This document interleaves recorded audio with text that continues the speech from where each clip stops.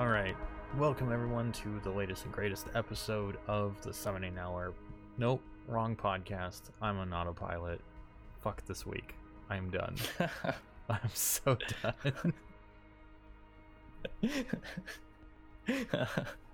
Welcome to Check Your Six. This is the greatest podcast of all time, which is why I forgot its name. That's how this happens. This is why we can't have Check Your Six. I was not prepared. I'm not ready for this. Somehow, some reason, I'm not ready for this. But here we are. We're going to go through this. We've got 2 weeks of Pro League matches to catch up on for NA due to life circumstances and thunderstorms, and straight up couldn't get it together last week. So we got 2 weeks of Pro League to catch up on, which Syntax is going to be guiding us through. And I've got the latest and greatest from the 3 collegiate leagues as we are moving slowly into playoff form, which is really exciting times as we're getting the best of the best playing each other in these second and later phases of each of the leagues. So teams are in their primes. Hopefully they have the conditioning to keep making these matches as good as they have been. We'll just have to wait and see how the playoffs round things out. But Pro League first. I noticed, I went through and checked on Liquipedia. There's been no more player movements, at least in NA. There's been some in South America and Europe a little bit, but nothing in NA. And it's been relatively quiet since last week, though you did send me a juicy potential rumor leak. I don't know if anything of that was confirmed regarding who was that, LG and EG? Yeah, EG. Yeah, the G's. So what's happening next season, right? So they're going to a dedicated full LAN Pro League, right? Nice. And in doing so, they are forcing everyone to move to Vegas. Damn. Yeah. So everyone will be centralized in Las Vegas, and that's why everyone was wondering, why is Dark Zero moving, blah blah blah. Even I was like, why the hell is Dark Zero moving to Vegas? Like, what? It's like, it's so expensive out there, But I asked them, and they were like, well, next season they're forcing everyone to move to Vegas, and I guess LG and EG are just not cooperating, which means that they're going to get knocked out of Pro League, which leaves Disrupt and Sonics to come back up into Pro League. That's rumored. I don't know if it's confirmed just yet. It could be. I haven't seen it anywhere, as someone can correct me on that. But yeah, and I was looking at some like forums and stuff, and people on Reddit, and they're like, yeah, I actually talked to a couple people on LG, and apparently, like, they've never even talked to their owners. People on LG. So like, these players are just playing for this team, and like, they've never actually like talked to like the higher management, if that makes sense. Yeah, that's crazy. So like, how do you play for an organization and like not want to talk to the manager, like? Yeah. I mean, I guess that's cool to like be autonomous and things. They were kind of just given a house, I think, and they were like, okay, here you go, play it up. And then they've just never had communication with the higher ups. Like, that's insane to me to think. Like, you have a coach and a manager and 5 players, maybe even a backup player, and you're being paid by an organization that you never really had to interview with. You never really had to negotiate. I mean, how did negotiations go for contracts? Like, was it just all over email? Are these teams still just being like, oh yeah, we'll make our own negotiations without a lawyer when signing pro league contracts? Like, Who knows? Maybe it was done through like a headhunter, like a hiring agent, like a liaison between like the CEO and the players. This liaison was just like, hey, we want to buy you, and then they bought them. They were like, here you go, have fun. I mean, it's possible. Possibly. I just thought, especially with how, like, when I think about it, LG, I would need to go back through and see what teams that they actually have in esports, but their Seattle Call of Duty team isn't doing anything right now. They're doing like promo stuff, but they're not competing. LG probably has a Rocket League team. That's a small organization to help run that, but Psyonix has their stuff together when running their Pro League. Rainbow Six has their stuff together for Pro League. It's a growing game. You would think some attention would be paid to it, and to me, as someone who would consider like running a business, to have some sort of investment and resources there and not be interacting with them, not trying to build them up or make that investment worth more and be involved with them, that's kind of crazy making. Yeah, honestly. But anyways, I guess apparently EG I've actually heard might be dissolving. That's a rumor as well. Just take that with a grain of salt. They haven't really been doing all that well recently, considering they are last place. Yeah. They're 1-7 right now with a negative 28 round differential, which is pretty damn bad. That's really for bad. Pro League. So, yeah, I've heard that they might be dissolving. Also, like dissolving just their Rainbow Six or their team, the Rainbow Six team. They might be pulling out Rainbow Six. Okay, gotcha. That makes more sense. Dissolving the whole brand. No, not dissolving the brand. They might be pulling out of Rainbow Six. Yeah, gotcha. That makes apparently more sense. the new owners, they're the ones that came in and they did the whole rebrand with the new logo and stuff. Yeah, and apparently it's just been absolute trash with the new management. So they might be just pulling out. I mean, am I going crazy, sense. Or is the on the CGG website, is their logo upside down for you? Yes, it is. April Fool's, I'm guessing. Well, it's April 2nd. You think they would change it back, but esports, we're not on top of it. Like, that's true. We meme hard and then we forget about memeing.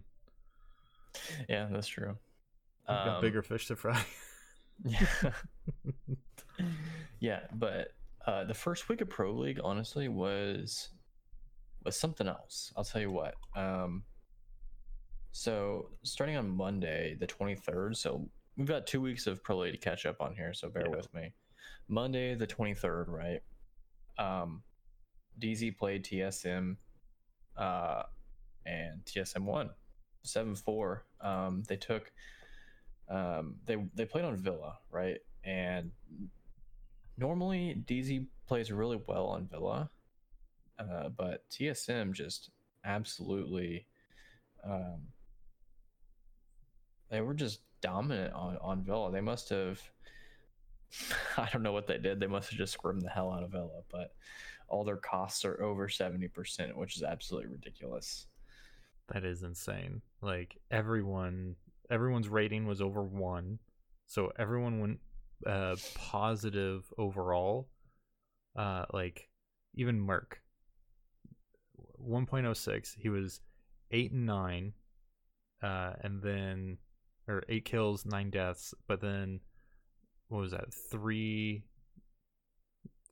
entry assists, 2 normal assists, or 3, just he ended up pulling out a positive ratio at the end, and ended up having tied for the highest cost on the team.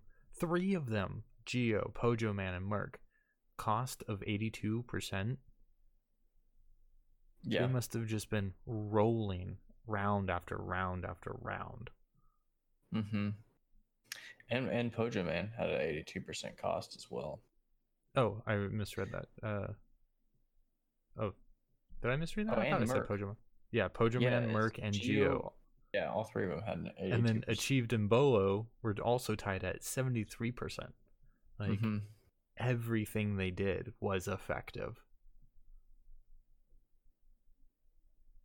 I don't know about Merc's 18% survival rate, but I mean, if he every round he still managed to pull something off.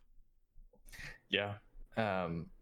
What I think is really, if you know what it really amazes me about Pro League is looking at some of their like headshot ratios for each of the matches. I think that's really ridiculous. Yeah. Like hot and cold. 86%. Like an 86% headshot ratio. And I mean, you take him out of a Pro League setting and just say go and be free, he's gonna wreck every single one of your ranked matches. With just unless it's a cheater, because cheaters are pretty rampant at the moment. I feel like every time I get online, it didn't matter what it is, mostly Twitter, I usually get online and it's always a bunch of pro people complaining about playing cheaters. Yeah. You know, like I don't know what Ubisoft is doing, but like you have people complaining about cheating 24/7. Like, what are you? I mean, I can't speak for them, but you know, I don't know what they're doing behind the scenes. It's not just Rainbow Six though. Like all the Warzone stuff that came out with Call of Duty. Yeah, but COD just banned like 50,000 accounts. I think like 50,000 people. Yeah, like IP banned them. You know, like it wasn't just account banning; they IP banned them. But which is something Ubisoft needs to do.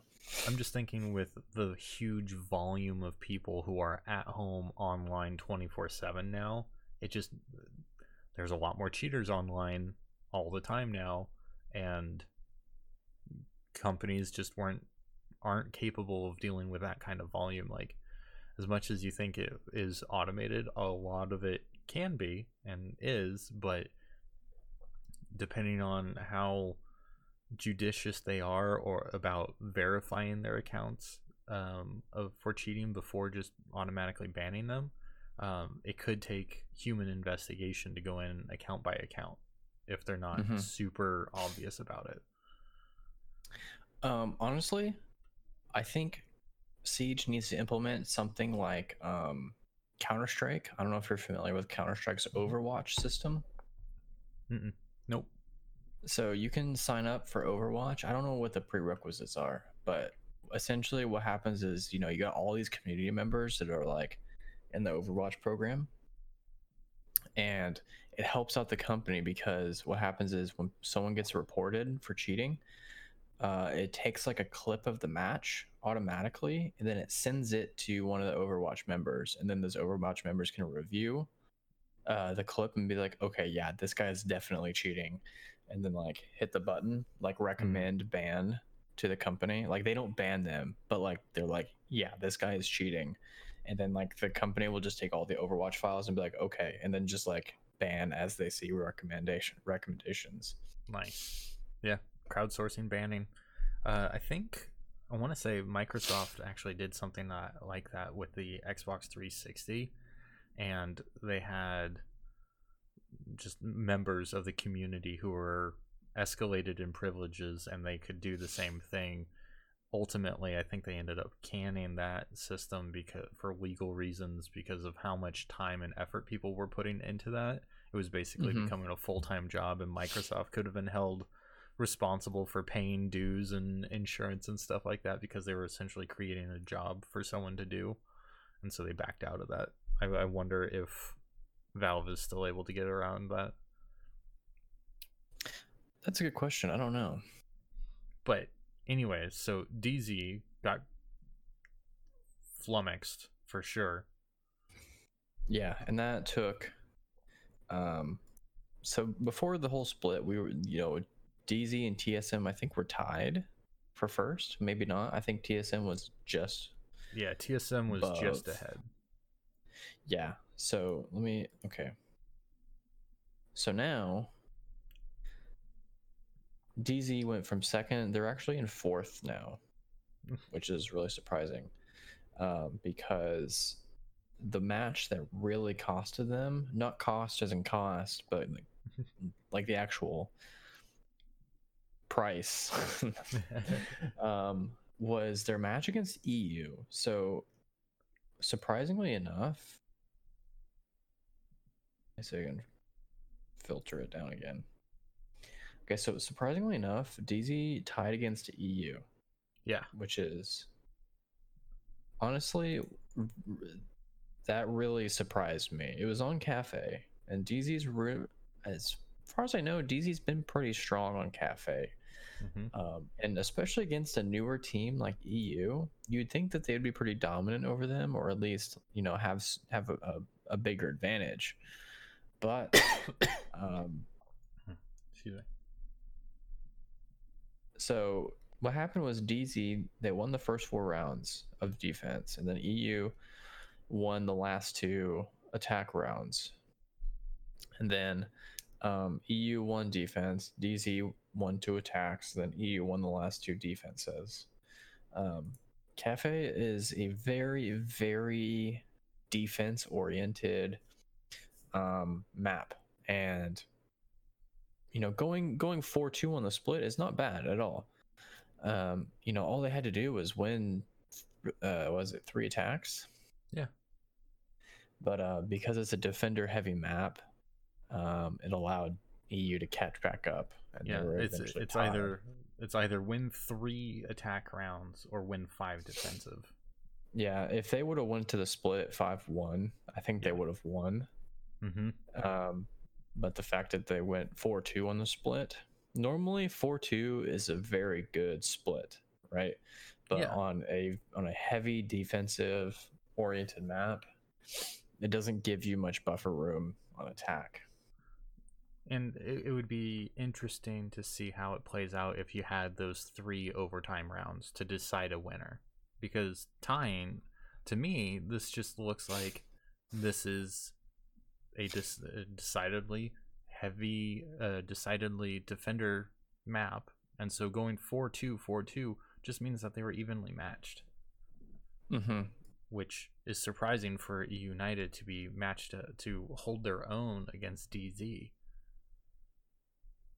So kudos to them for pulling that off, and I hope DZ, I don't know whether or not this is DZ having gotten comfortable or DZ just being like, it's E United on Cafe, we know what we need to do, and just E United having a better night.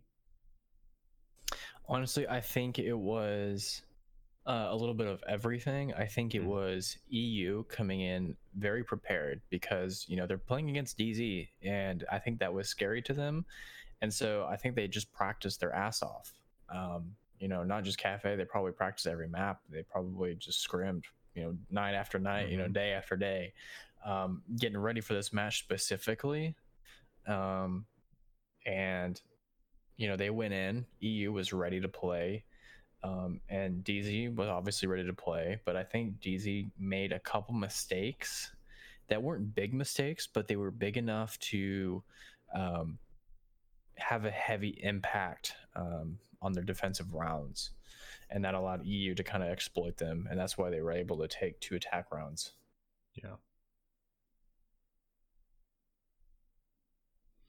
But it's interesting to see how that played out.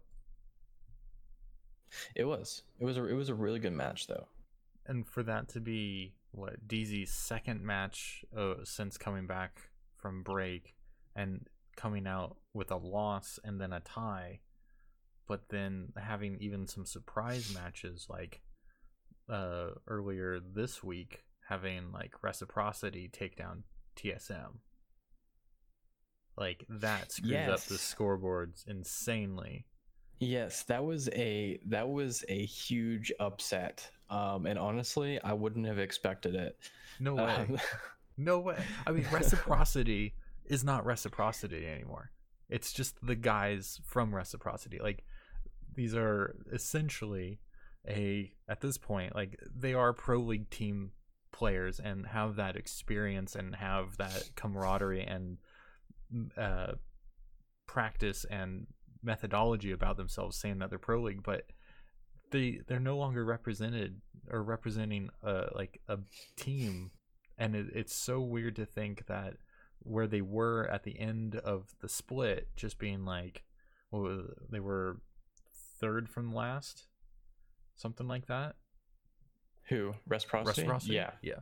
And so to have them come back against TSM like this, it makes me excited to see them play all the more. But again, you have to look at how they're consistently playing, and for them to tie EG but then beat TSM, the first place team, they have to work on their consistency. Yeah, but if you look at it this way, I think the reason that Reciprocity was able to take Border, so they played on Border, right? I think the reason they were able to take TSM on this map is because, you've got at least one veteran, two veteran, I would say two veteran players on TSM, right? So you got Geo and you got Pojaman, who've been playing for a while. Mm-hmm. But on Reciprocity, you've got, I don't remember how long Bio has been playing. I don't think he's been playing as long, but you got 4 veteran players who've been playing since, season 1, pretty much. And they've been playing Border since that map came out. And they've played it many, many, many, many, many times. And I think that they know that map a lot better than TSM did. Gotcha. Because they've, they might have not had been playing on the same team, but they've played this map consistently for years. And I think that they were able to pull all their knowledge, because they're all, I mean, if you think about it, they were all from different teams, right? Yeah. Laxing and Fox A have been Reciprocity since God knows how long, and then Vertical and Slashug were from Rogue. They were able to kind of pool their knowledge together about different strats for this map, and I think that's the reason they were able to just destroy TSM on it. What I love is seeing how the map ban went. TSM banned Coastline, Reciprocity banned Consulate, no Clubhouse from TSM, no Villa from Reciprocity, no Cafe from TSM, and then so it's down to Border and Theme Park. Now Theme Park just having gotten reworked. Nobody wants to play Theme Park. I don't think anybody is ready to play Theme Park yet. I think you're going to see Theme Park banned pretty consistently for at least another couple weeks. What I love is that it was saved for last, so that Reciprocity could have just really, really thrown a curveball, and like that might have been making TSM a little bit nervous. Instead of just honestly, I think the match would have gone very, very differently if TSM decided to just play Theme Park. Be like, you know what, fuck it, we're gonna play Theme Park. And honestly, I don't know why they didn't, because if I'm a newer developed team playing against a bunch of veterans, I'm not going to play a map that they have played hundreds of thousands of times. Yeah, I agree. Let's take them to the same fucking playing field. Yeah. Where we all have the exact same amount of experience to Theme Park, right? Yeah. They should have. That's what they should have done. They may not have had this, a terrible amount of strats, but at least they've all got the exact same amount of play time on the map. Yeah. And I mean, at that point, they were sitting at 28 points, and Reciprocity was at 17 points. Space Station Gaming would have been at 20, because if they hadn't played their match yet for the week, or one of their matches for the week.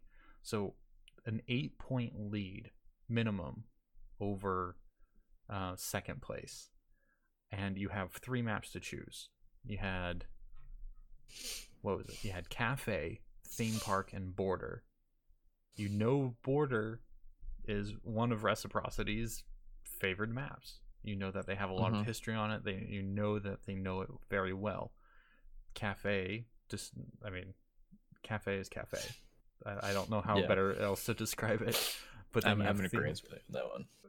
You have theme park, a totally unknown thing, and you chose to ban cafe, either because you felt like you had a better chance on border, or because you just don't like cafe. And theme park is this big question mark. I have to think that instead of going with either of the maps that you know, especially when you're in such a dominant lead, you ban border, you leave it to cafe and theme park. That's just me. Like, I think cafe is just one of the, like, I don't know how I feel about border. I like it as a map overall, but my performance is all over the place, so I can't really say how I really feel about it competitively. But cafe just seems like I don't want to deal with it. Honestly, I'm surprised.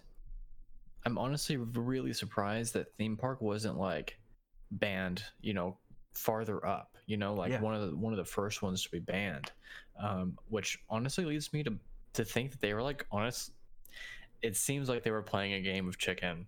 Like, who's gonna pick the map,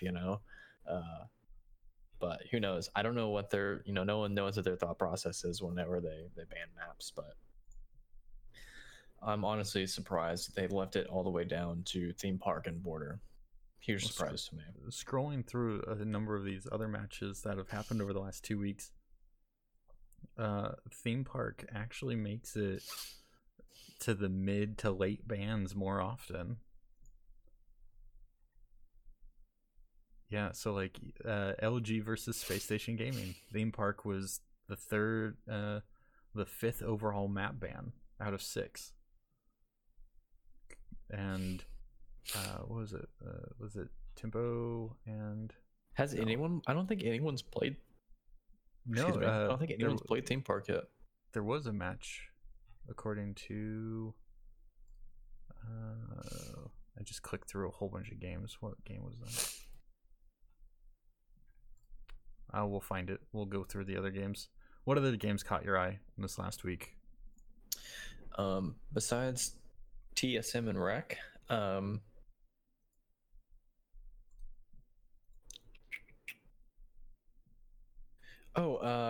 EU and Tempo, right? So what really confuses me is the fact that EU is able to tie DZ, right? And then they go and play Tempo and they lose 3-7. Right. On Villa.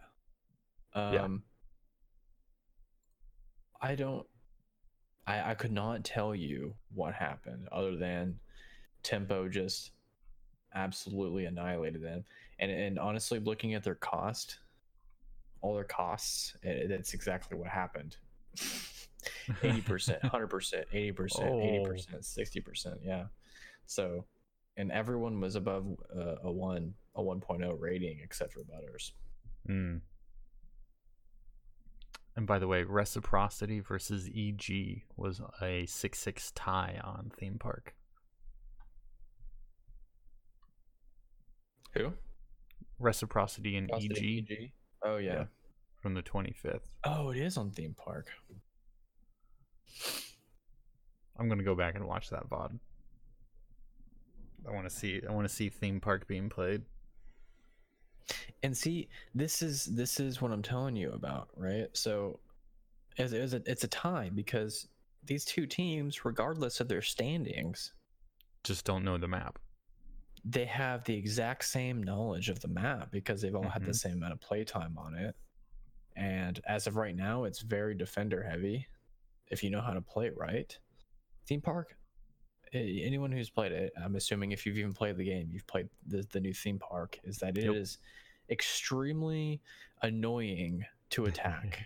I wouldn't say it's like extremely difficult, but it's extremely annoying because theme park is one of those maps where it's just very fluid and you can get anywhere almost instantly. It's not a terribly small map, but it's because it's so fluid, you can go anywhere pretty fast. And especially holding I think the worst spot to attack at the moment is throne room if you're defending it. It's kind of like an instant go-to first when defending theme park is the throne room.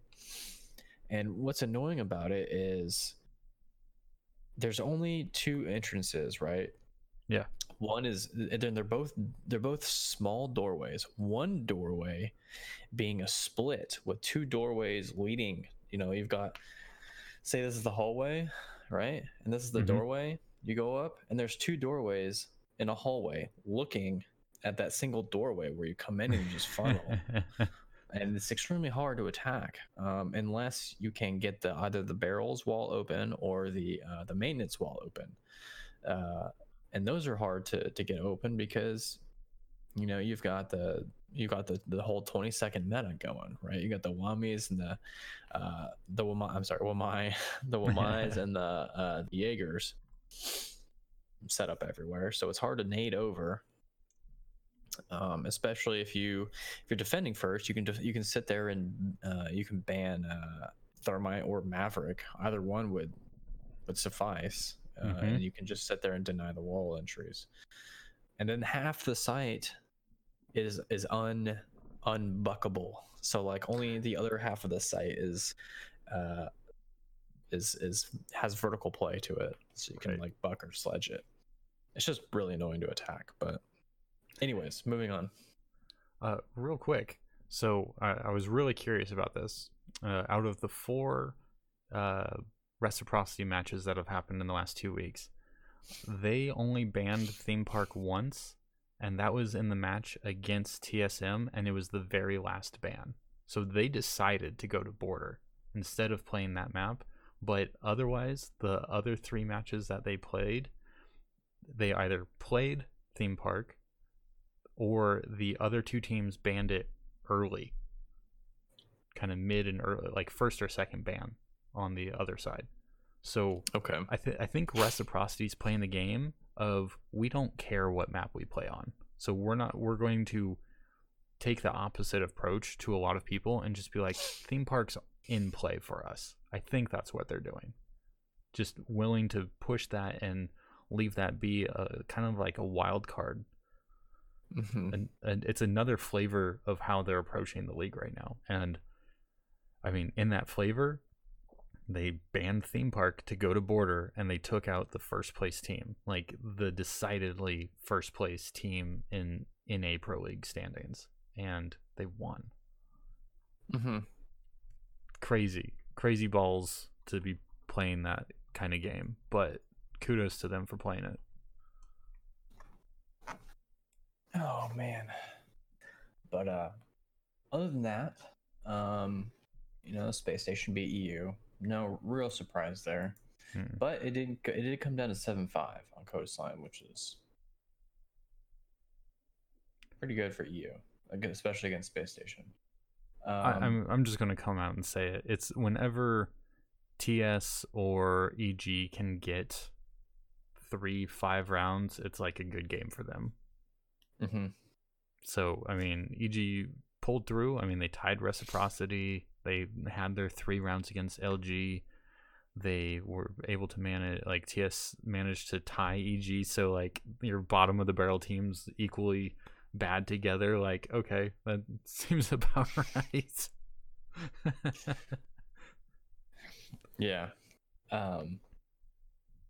But I think the rest of the match just kind of went as expected. DZ beat EG 7-5. Reciprocity beat LG 7-2. And then TSM straight up absolutely murdered Tempo Storm 7-0. Oh no, an appropriate match for April 1st. We're gonna have a match, April Fools. Yeah, yikes. TSM. Okay. TSM, get this. TSM won literally every single attack round on Cafe.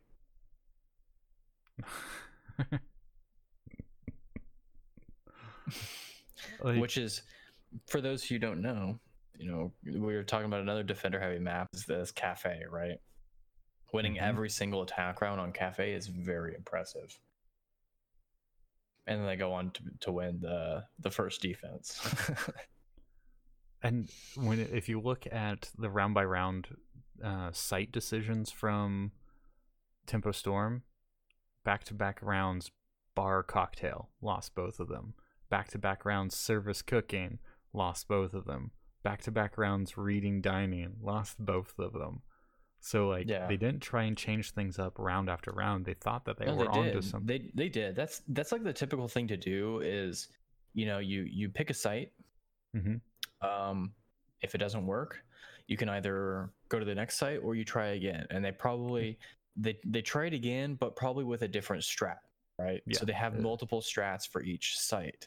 Sure. So they went, okay, we're gonna go bar. They lost. Okay, we're gonna try something different on bar. They went and they lost again. They're like, okay, obviously this isn't working. Let's go to the next site. Went to service cooking, did the same thing, and then lost both. And they're like, okay, let's move on again. Went to reading and dining. They lost both of them. They're like, okay, well, that sucks. I have a problem with that on a map that is decider heavy or defensive heavy, and you just lost 3 rounds back to back. It's like, okay, take on that third round, take your tactical timeout and just not try and win the round, and figure out what you're going to do. When that third round looks like it's lost, figure out what you're going to do, because back-to-back rounds, it's going to be red. It's going to be destroyed, as you've already seen. Try something else. I know the strategies can vary just very differently round to round from site to site. You have to have that depth. But, I mean, when you come out 5 rounds deep, and then you have to go attack, that no. Yeah.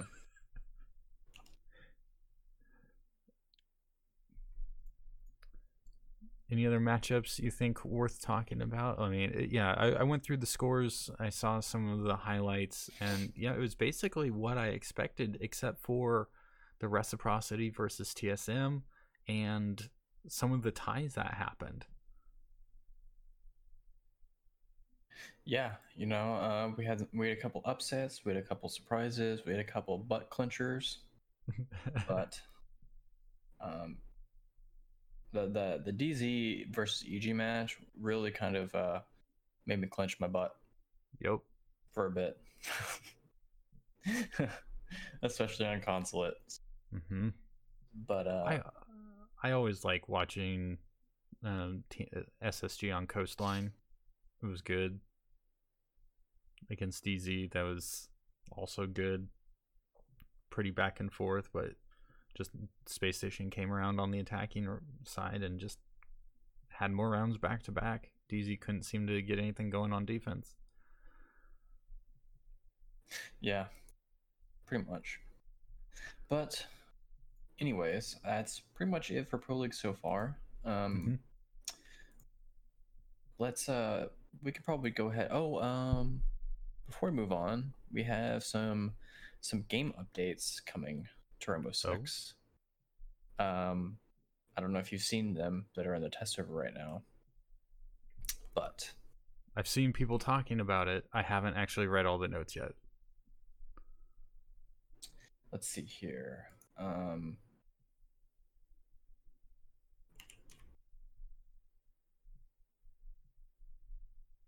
So Buck. Okay, so first off, Buck is losing his frag grenades, and he's getting more skeleton key ammo in his skeleton key. So he's gonna have 5+1 in his magazine now. So he's going up to 25 maximum bullets instead of 20. He instead of frags, he's actually getting a claymore now, right? Jaeger, he is no longer a 3-speed. He's now a 2-speed, 2 armor. Which a lot of people are mad at. Yep. They're like, oh, it's a nerf, but it's not the nerf we wanted, blah, blah, blah. While they're correct, it's not really the nerf that... It's not it's not something that should have been done. They should have taken away one of his ADSs, in my opinion, and that's what a lot of the community is saying, because that's how it needs to be. There's too much utility with the whole 20-second meta. I don't know if you've heard that term. No, I haven't heard the 20-second meta. I mentioned it when we were talking about theme parks, the whole 20-second meta, right? Mm-hmm. So the 20-second meta means all the attackers can't push site until 20 seconds left because of how much utility there is available for the defenders. Got it. That's what they call the 20-second meta. Because there's so much utility that the attackers have to clear out first. Yep.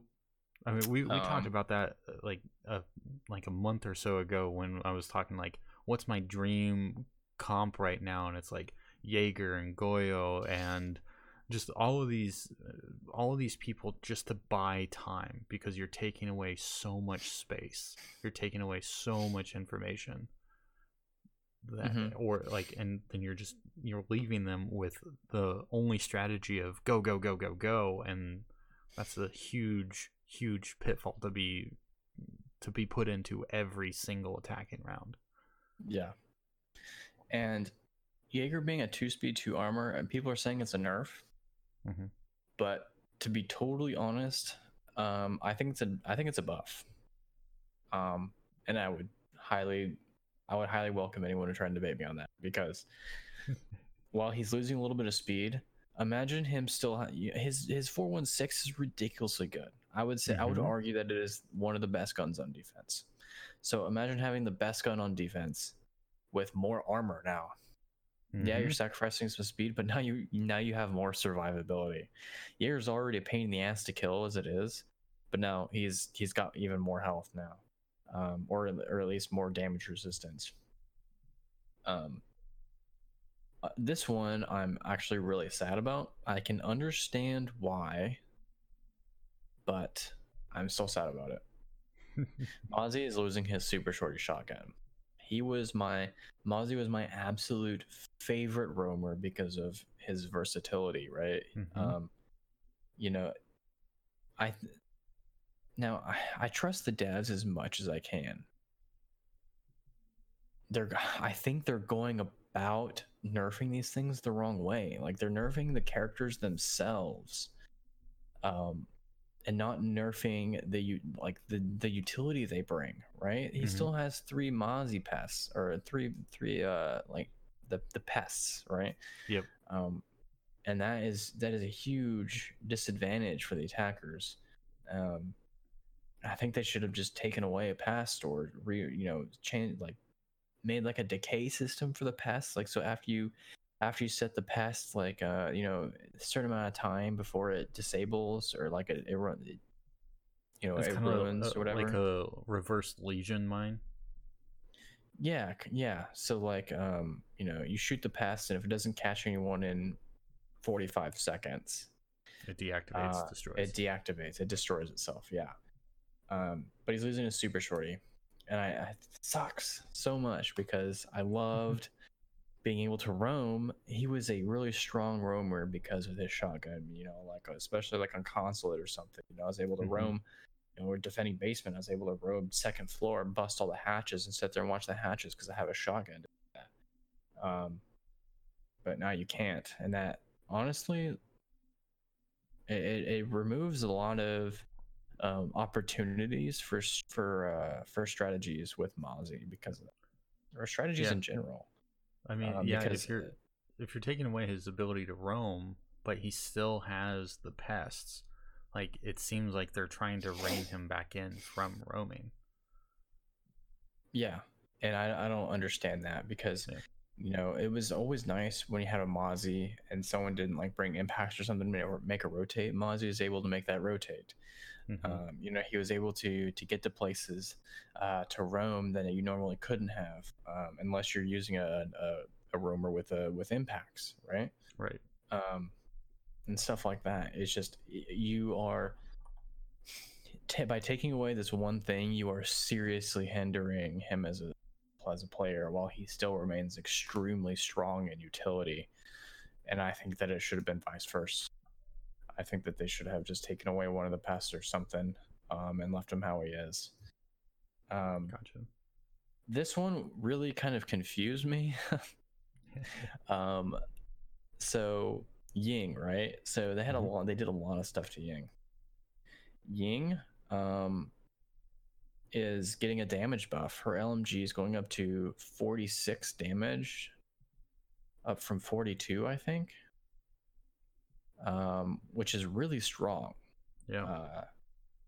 You know, her LMG was pretty good as it was. But they buffed the damage of it, and then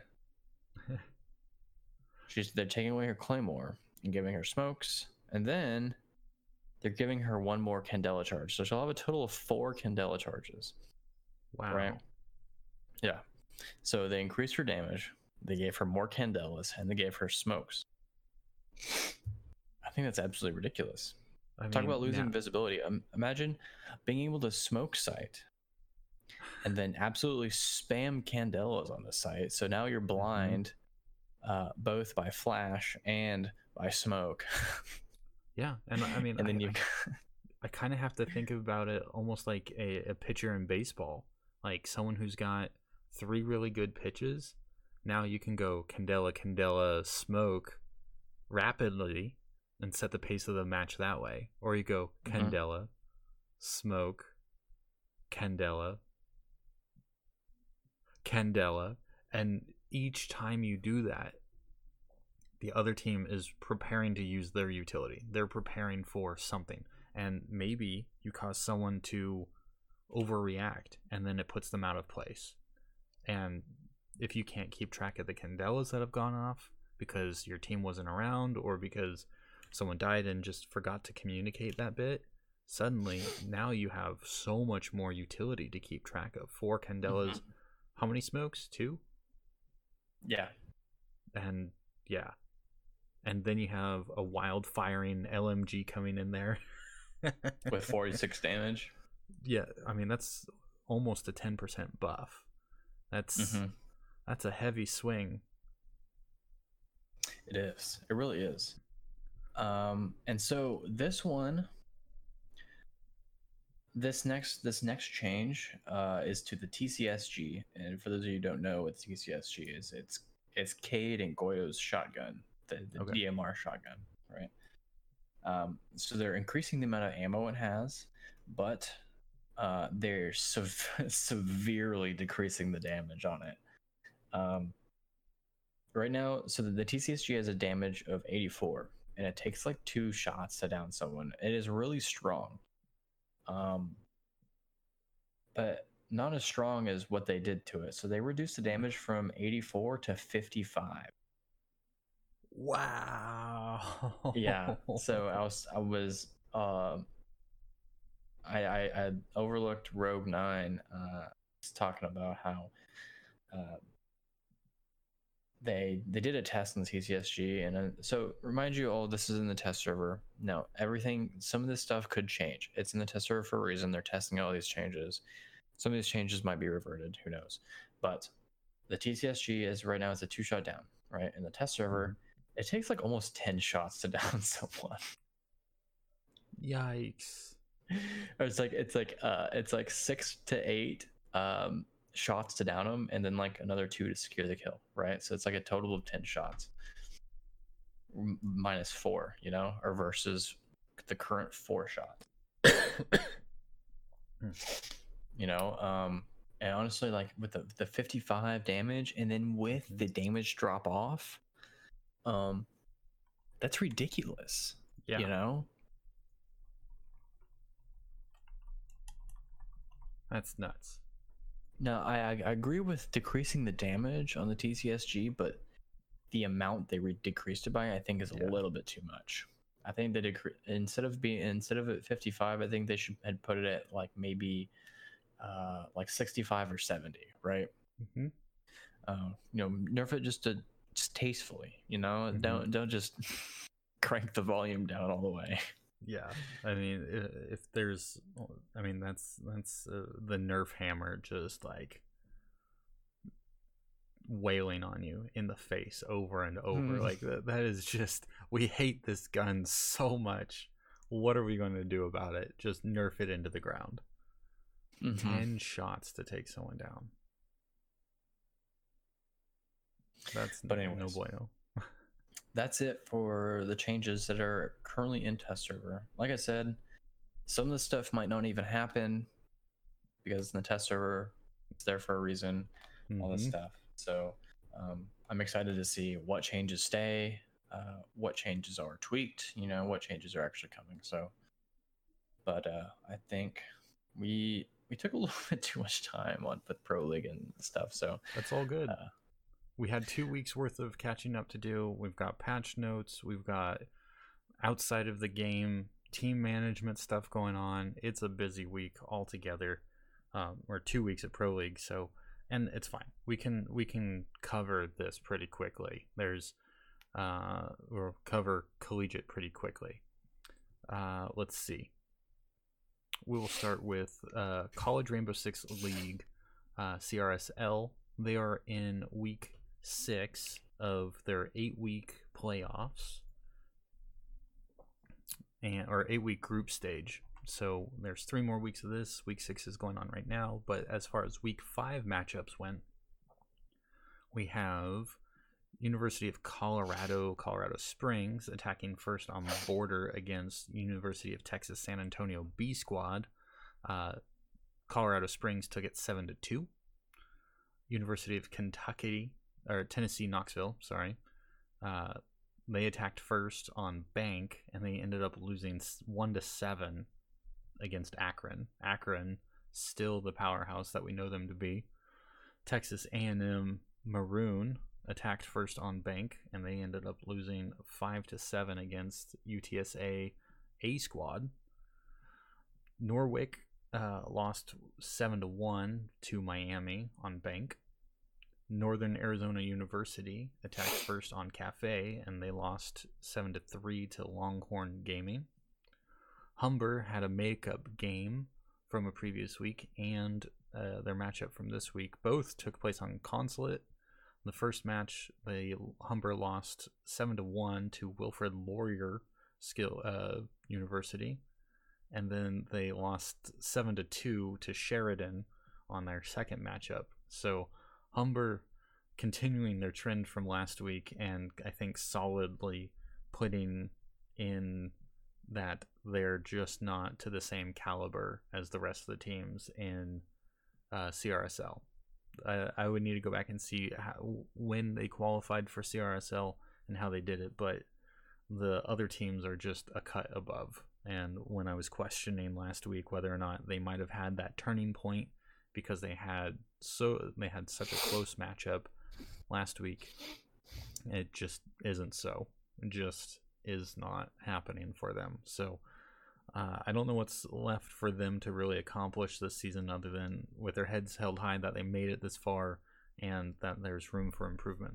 We'll have to see how it handles going into the next season. Arizona State University Gold attacked first on Clubhouse against UAH Charger Blue, University of Alabama Huntsville, and Alabama took it 7-2 over ASU, which was a little surprising to me. I know Charger Blue have been on the run lately, but ASU I thought had more in the gas tank, but not so much with the decisive win from Alabama. Ontario Tech went the distance against Norwich on Bank, winning 8-7. Ontario looked like they had great communication when time was expiring in the last round, but instead of rushing back in, they were defending, and the diffuser was planted. OTU had 3 members still alive, and they were all off-site. They were all separated, but instead of rushing in, they waited for their team of 3 to be in place and executed a great 3-pronged approach to CEO. And with that huge vision coverage, Hurlsher was able to find a quick double kill on the last of the attackers. So time was running out. The diffuser was planted. It was a 2-on-3 retake scenario, and communications were cool, were calm, they were coordinated, and it just ended in a flash. It was a brilliant way to end round 15. University of Illinois, Chicago, Illinois University, the school with a really long acronym that we keep talking about. They won against Texas Tech 7-4 on Cafe. University of Utah lost to Northern Arizona University on Villa 6-3 or 7-3. Sorry. Raging Cajuns versus Arizona State Gold, so they had a makeup match as well this week, again on Clubhouse. Raging Cajuns took it 8-7.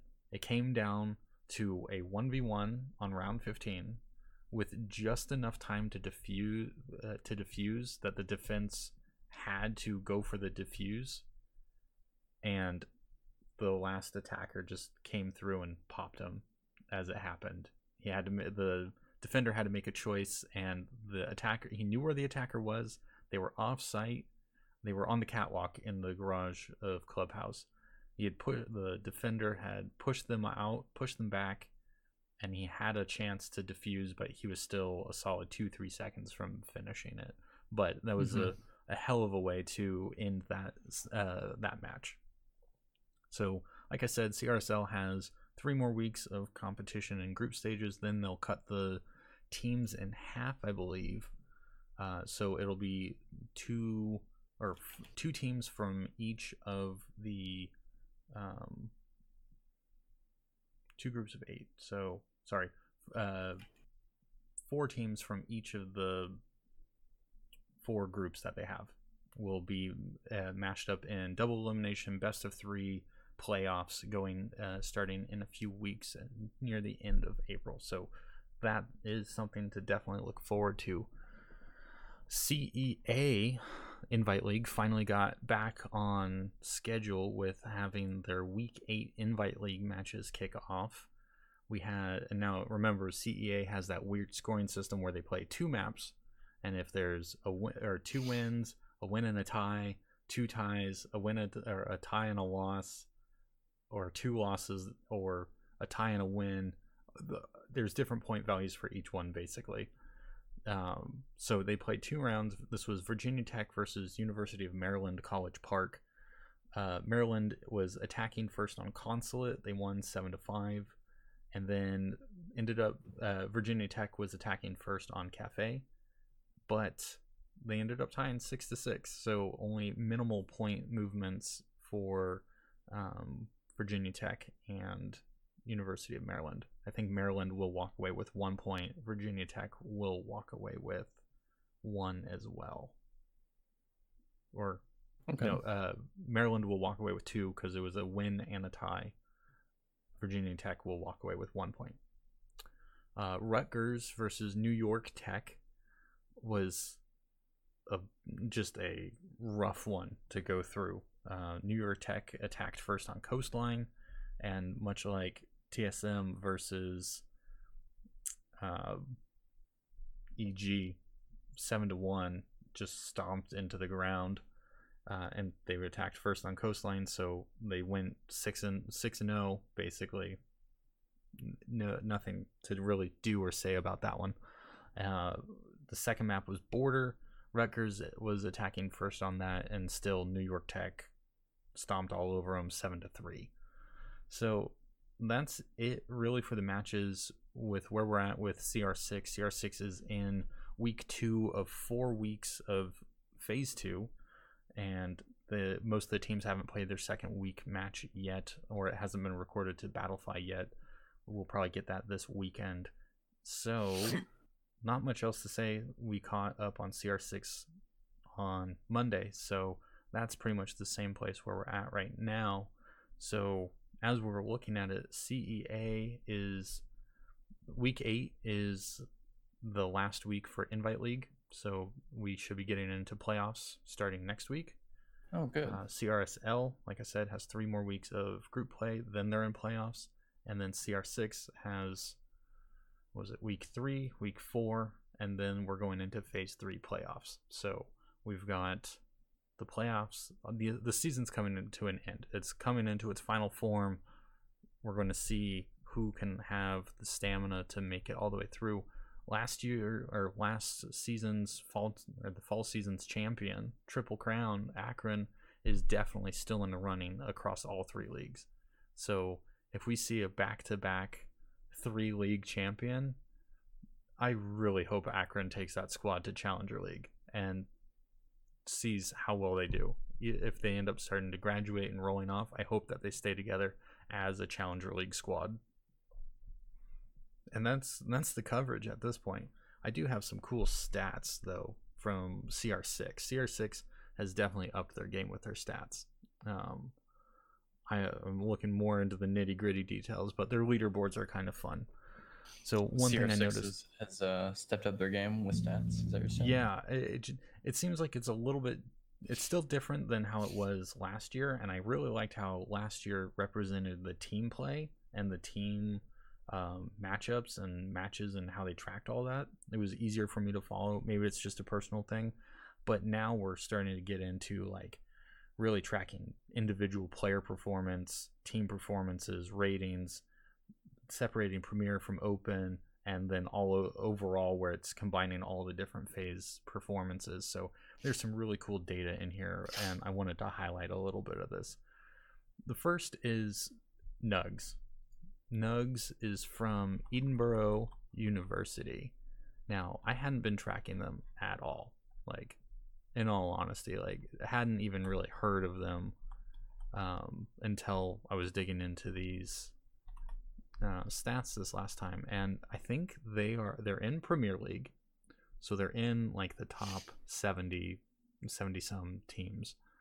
I think and I want to say they're around 30, but Nugs is 3rd overall out of the entire CR6 Open and Premier League. 3rd overall for his kills per round, 1.45. His individual player rating, how they've calculated it, is at a 1.88. He is slaying everything. Everything that moves, he is killing it. And when I say that, what? What's his name again? Nugs, Nuggs, period. That's on Akron? No, he's in Edinburgh. Edinburgh, that's right. Okay.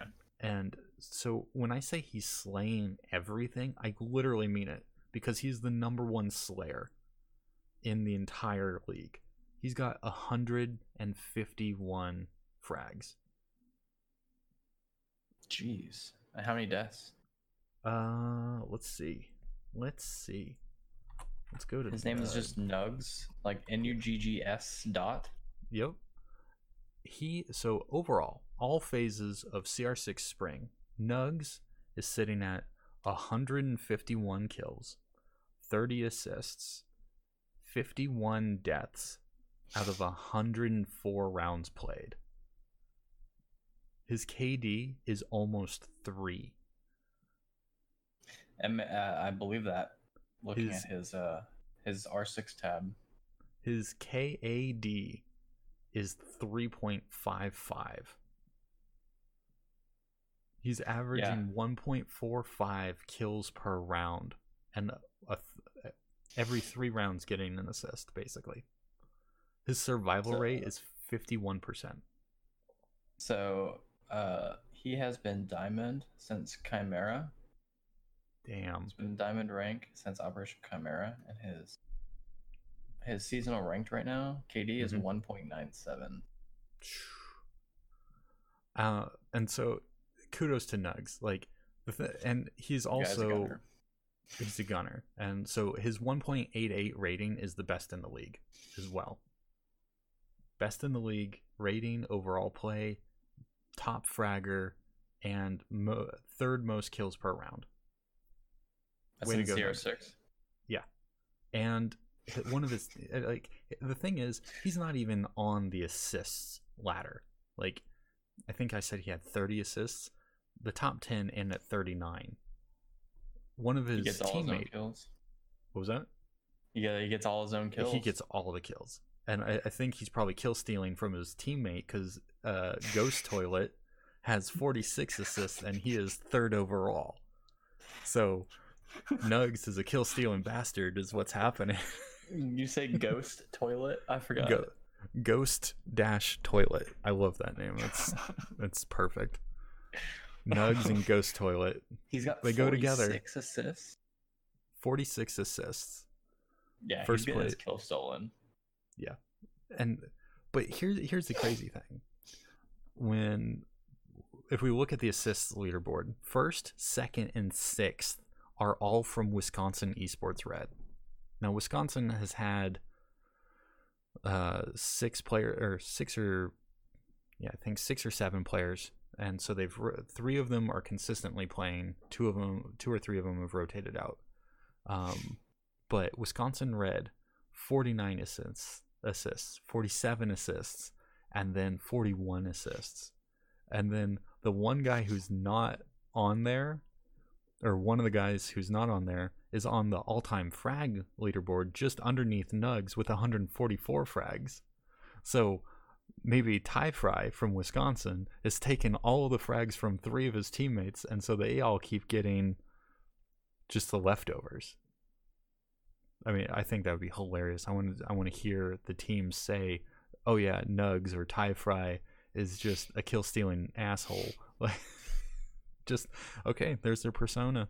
Or maybe what's happening, Wisconsin's just roaming 4-squad all the time, and just Ty Fry's getting the last bullet. What other cool stats do we have in here? Those are the ones that I really wanted to point out because it's really impressive just to see consistently teams show up from one to another leaderboard. So they are, I think Edinburgh is definitely a team to watch. Now, they were 3-1 in phase 1, so they were still a really solid team. I think they played some weaker teams overall. They got 2-0'd by CU Boulder Black. So I mean, CU Boulder has been competitive for years now, consistently competitive, and Edinburgh is on that cusp. They've got my attention at the very least. They keep putting stats up like this, they'll be up there in no time. With Nug, I mean, highest rating on Nugs, you know he's straight up a solid player, and he might just need a little bit of assistance. Like when we look at some of his other teammates, they're under one. They're two of their main players are about 0.75 and below, so you know that there's some slack that could be picked up, but they've got a really good captain. I'm assuming Nugs is the captain, and if he can teach them some deeper strategy or get some of their gunplay improved, Edinburgh is going to be popping up, I think, a lot more next season. Yeah, I think so too. Especially with a player like him, seems like he's going to be pretty dominant in the league. Yeah. I want to see where they are in CEA, if they're a multi-league team or not. I imagine that they have to be with how big CEA's open league is. So I'm hoping that they can get some more practice and find some good scrims and really improve over time. That's collegiate. We're getting down to the playoffs. I'm looking at how we can double down on this. I want to get interviews rolling again, so I might record some off stream and then just edit that into the final podcast as it goes. I'll share it with Syntax so that he can have some opportunities to listen in and have some commentary on that when we come back to the podcast. But we will try and add some more flavor to the collegiate coverage, especially as we start limiting the teams that are still playing week after week. That's all I've got. That's all we've got for Check Your Six. Any last messages, Syntax? Nope. Don't believe so. Awesome. Well, you can always catch the podcast at anchor.fm/checkyour6. That's with the number 6. And you can leave messages if you add /message to the end of that hyperlink. And we will hopefully hear from you soon. You can always reach out to me on social media at WarwalkerCall, pretty much everywhere. And we will have to get some more CR6 or not CR6, but just some R6 playing, because I did a stream the other night. You couldn't hear me, but damn, was it smooth. So definitely going to have to play some more Rainbow Six. It was smooth. Can confirm. Was watching. It was good. It was good. Anyways, thanks for joining us, everyone. Hope you enjoyed listening. Hopefully you have something to say about what you would want to hear from the podcast going forward. Your feedback, it feeds the soul. Bring it on. We've got it. Good, bad, ugly, whatever. I want it. Later, everyone.